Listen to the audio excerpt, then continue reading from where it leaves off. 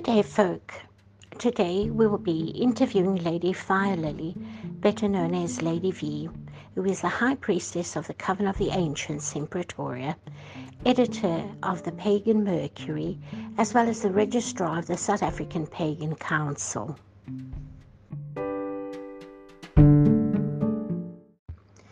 Good evening, my lady. I hope you and your loved ones are well. Thank you very much for agreeing to this interview. Good evening, milady. I just want to thank you for the opportunity. Myself and my loved ones are doing great. I do hope all is well with you too. A lot of responsibilities for one person with a very busy career, and to boot, you're also the editor of the Pagan Mercury. Is it increasingly difficult to find writers in order to publish the very news-packed editions before every festival?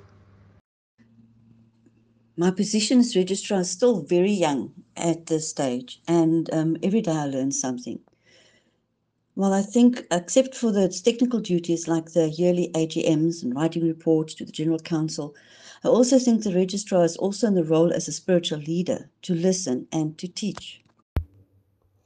100% in agreement, my lady.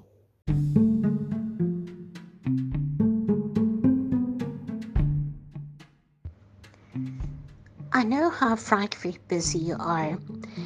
Tell me, my lady, how do you manage to balance your very demanding career with being the registrar of the SAPC, run and train a coven, etc., etc.?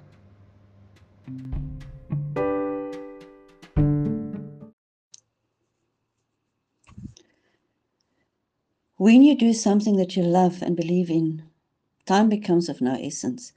It sort of just flows, and then time management is also a good skill to have. But I believe in what I do, be it for the pagan community, my coven, my work, and my loved ones. You know, through my journey with Wicca, I have been in the service of the old gods, exactly where I'm needed. And that's what I'm doing. They work.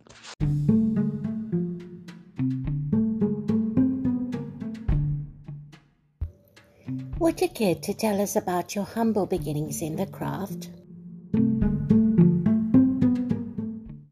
My humble beginnings. Okay, it started in 2006 when my mom and sister took me to a coven situated in William Nicol. I don't think I will ever forget it. It was my very first Samhain. I also remember being very brave going into circle with just a cloak and bare feet. And needless to say, it was cold. But then, that was it. That night, it felt as if I came home. I was very naive and very, very young on my path. And in those days, things did not come easy. But I'm very grateful for that. And today, I cannot imagine my life any other way. How would you describe your craft, my lady, and who had the biggest influence on you?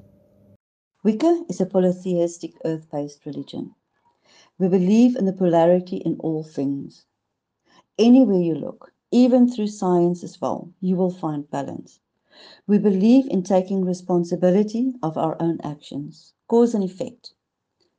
Although witchcraft is the basis from whence we work, Wicca delves into the psyche of a person, romancing the shadow, so to speak. It gives each individual the opportunity to find his own truth within the foundation of our teachings. Right through one's life, you meet people and find yourself in circumstances that can teach us lessons, either to be a better you or not. My mentor and friend Maini, she took me in as a seeker and showed me what life really is, what it means to really live instead of just exist. But I think the person that had the greatest influence was my mom, a strong and very wise woman, and she had the uncanny ability to see through you. She taught me the meaning of what unconditional love really is, to accept without prejudice and judgment.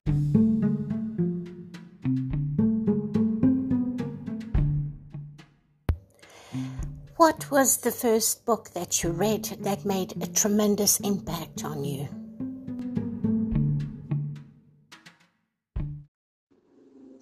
The very first book that made an impression on me was written by Tom Hartman, The Last Hours of Ancient Sunlight. Being the new ignorant seeker that I was, the book shook me. It made me realize how easy it is for human beings to be arrogant and self-righteous. We just take things for granted, and how it becomes ingrained in our descendants. And before long, we will all have to revert back to our beginnings. But since then, Carl Gustav Jung has become one of my favorites. In my opinion, no witch should be without one or two of his writings, especially if you want to do shadow work. And then Christopher Penczak, with his beginnings in Wicca, he has an exceptional view into coven life.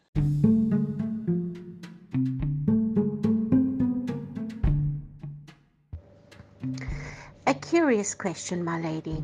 Some pagans are of the opinion that there should be prescribed lists for who may identify as pagans and who not.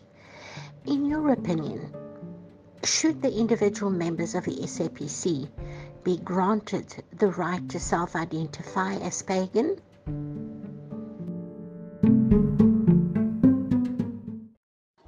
Yes, they should. I don't think anyone is autonomous in their rights to foretell anyone what they should believe or how they should do it. We are all unique, and the paths that you follow are unique to you. It's your own truth. Does the SAPC Constitution grant every group and coven the autonomy to run their internal matters? Yes, it does. The SAP Constitution states, all registered affiliated organizations and groups within the SAPC shall remain autonomous and operate under their own constitution. Some folk believe that the SAPC is like the pagan police or the pagan papacy. What should folk actually do if they find that crimes are being committed, that injustices are being done, and that illegal things are happening? What exactly should they do? My goodness, we're not the pagan police. If any crime or unlawful event is happening, they should go to the nearest police station to report it. We are there to assist where we can, and people should refrain from spreading rumors. It's hearsay, and more often than not, there is no proof. And it can only harm, and there is always more than one side of a story.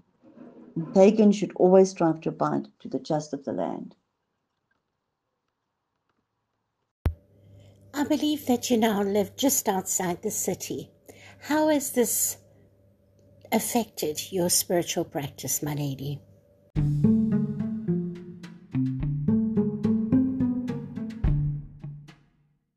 Oh, my lady, I live in the most beautiful place.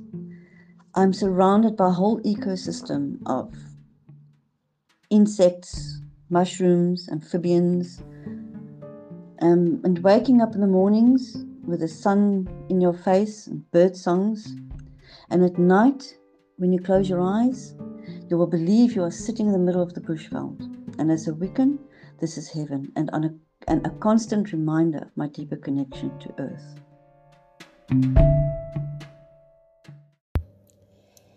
Does the fact that you've moved outside town prove to be a difficulty for attending classes, doing festivals, etc.? I believe that you're willing to make a commitment for something that you feel drawn to or are passionate about. Distance shouldn't be a problem. Then the coven members also love to do carpool and help each other out. The coven are a spiritual family, and all the new members are welcomed with open arms. We are all here to support and help each other. Of the books that you have read, my lady, which would you recommend for an aspiring eclectic Wiccan?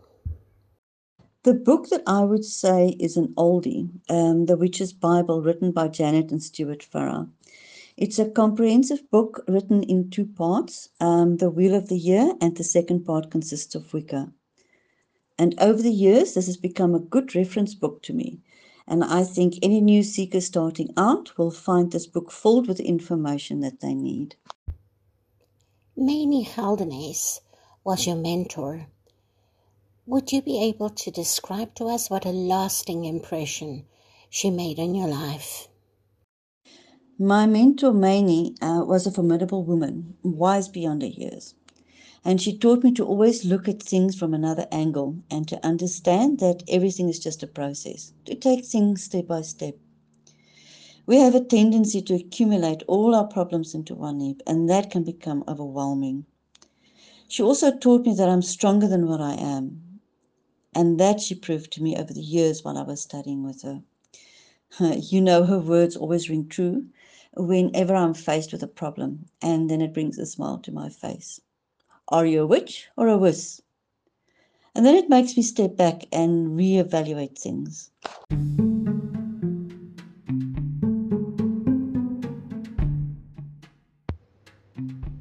Were you at the gathering of the clans in 2004, or was it the Melville conference in 2007?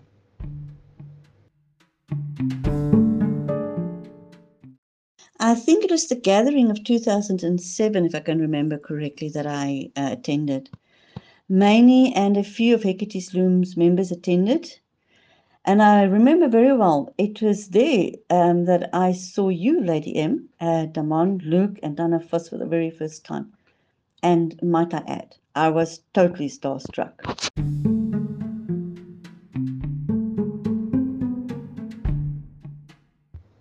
I remember befriending Ranger the Muse and Glenn of the Caduceus, Tron and his son Jade, at Pagan Home, Patrick's son Reese, and so on. Attending rituals at Riversands Farm was always an amazing experience. It felt like a bohemian festival for me. Lots of colors, lots of faces, lots of different ways of honoring the divine. Can you share with us what classes were like?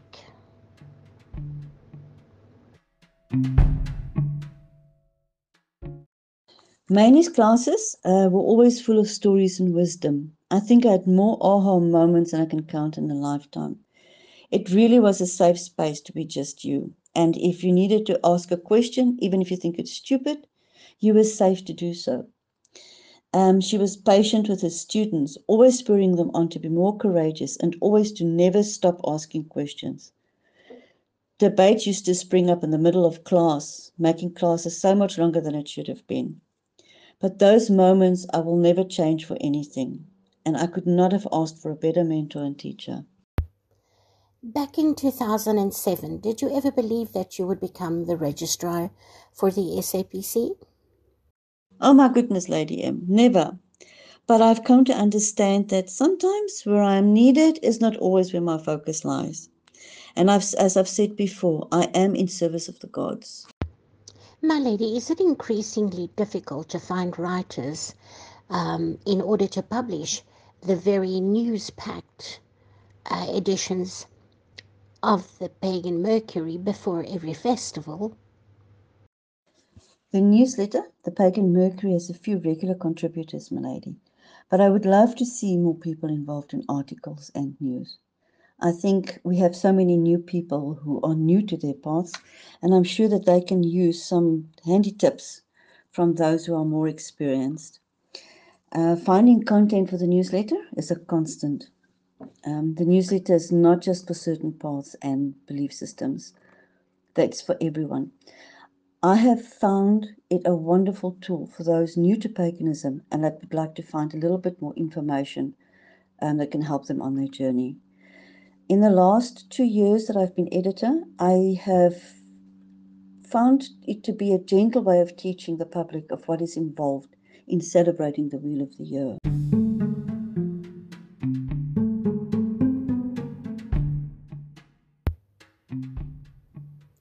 I believe you have some very good news to share with us, my lady.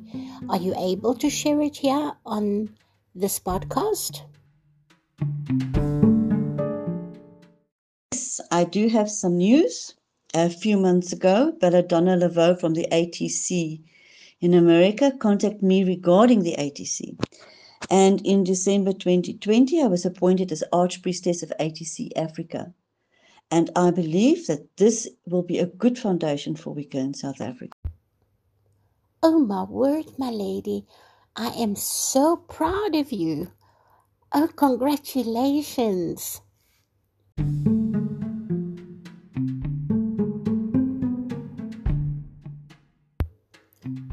My lady, in lieu of Pagan Freedom Day, do you have any particular message that you would like to give to the pagan folk?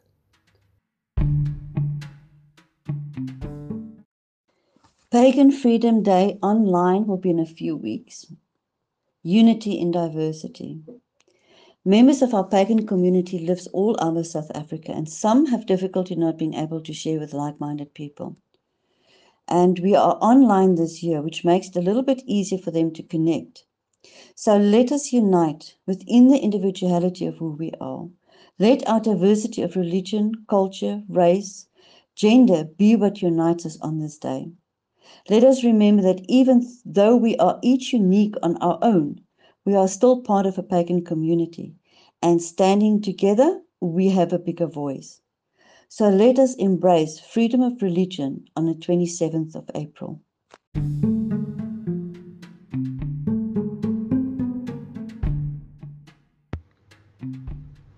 Dearest Lady V, I thank you so very much for giving us some of your time, which we know is a precious commodity, and for your words of wisdom, my lady. I look forward to chatting to you again on this podcast in the near future, I hope. And may you and your loved ones and your clan be blessed with all things fabulous, good health, and true friendship.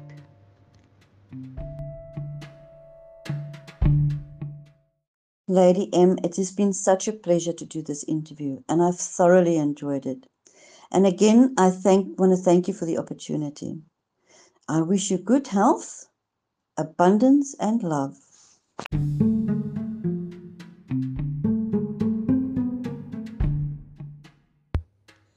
And so, gentlefolk, we've come to the end of this interview with the beautiful Lady V, also known as Lady Fire Lily, from the Coven of the Ancients and Registrar of the South African Pagan Council. You can find out more about Lady V and her coven on Facebook.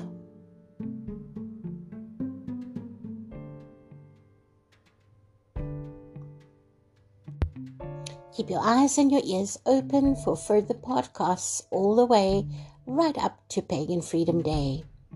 And for now, so long.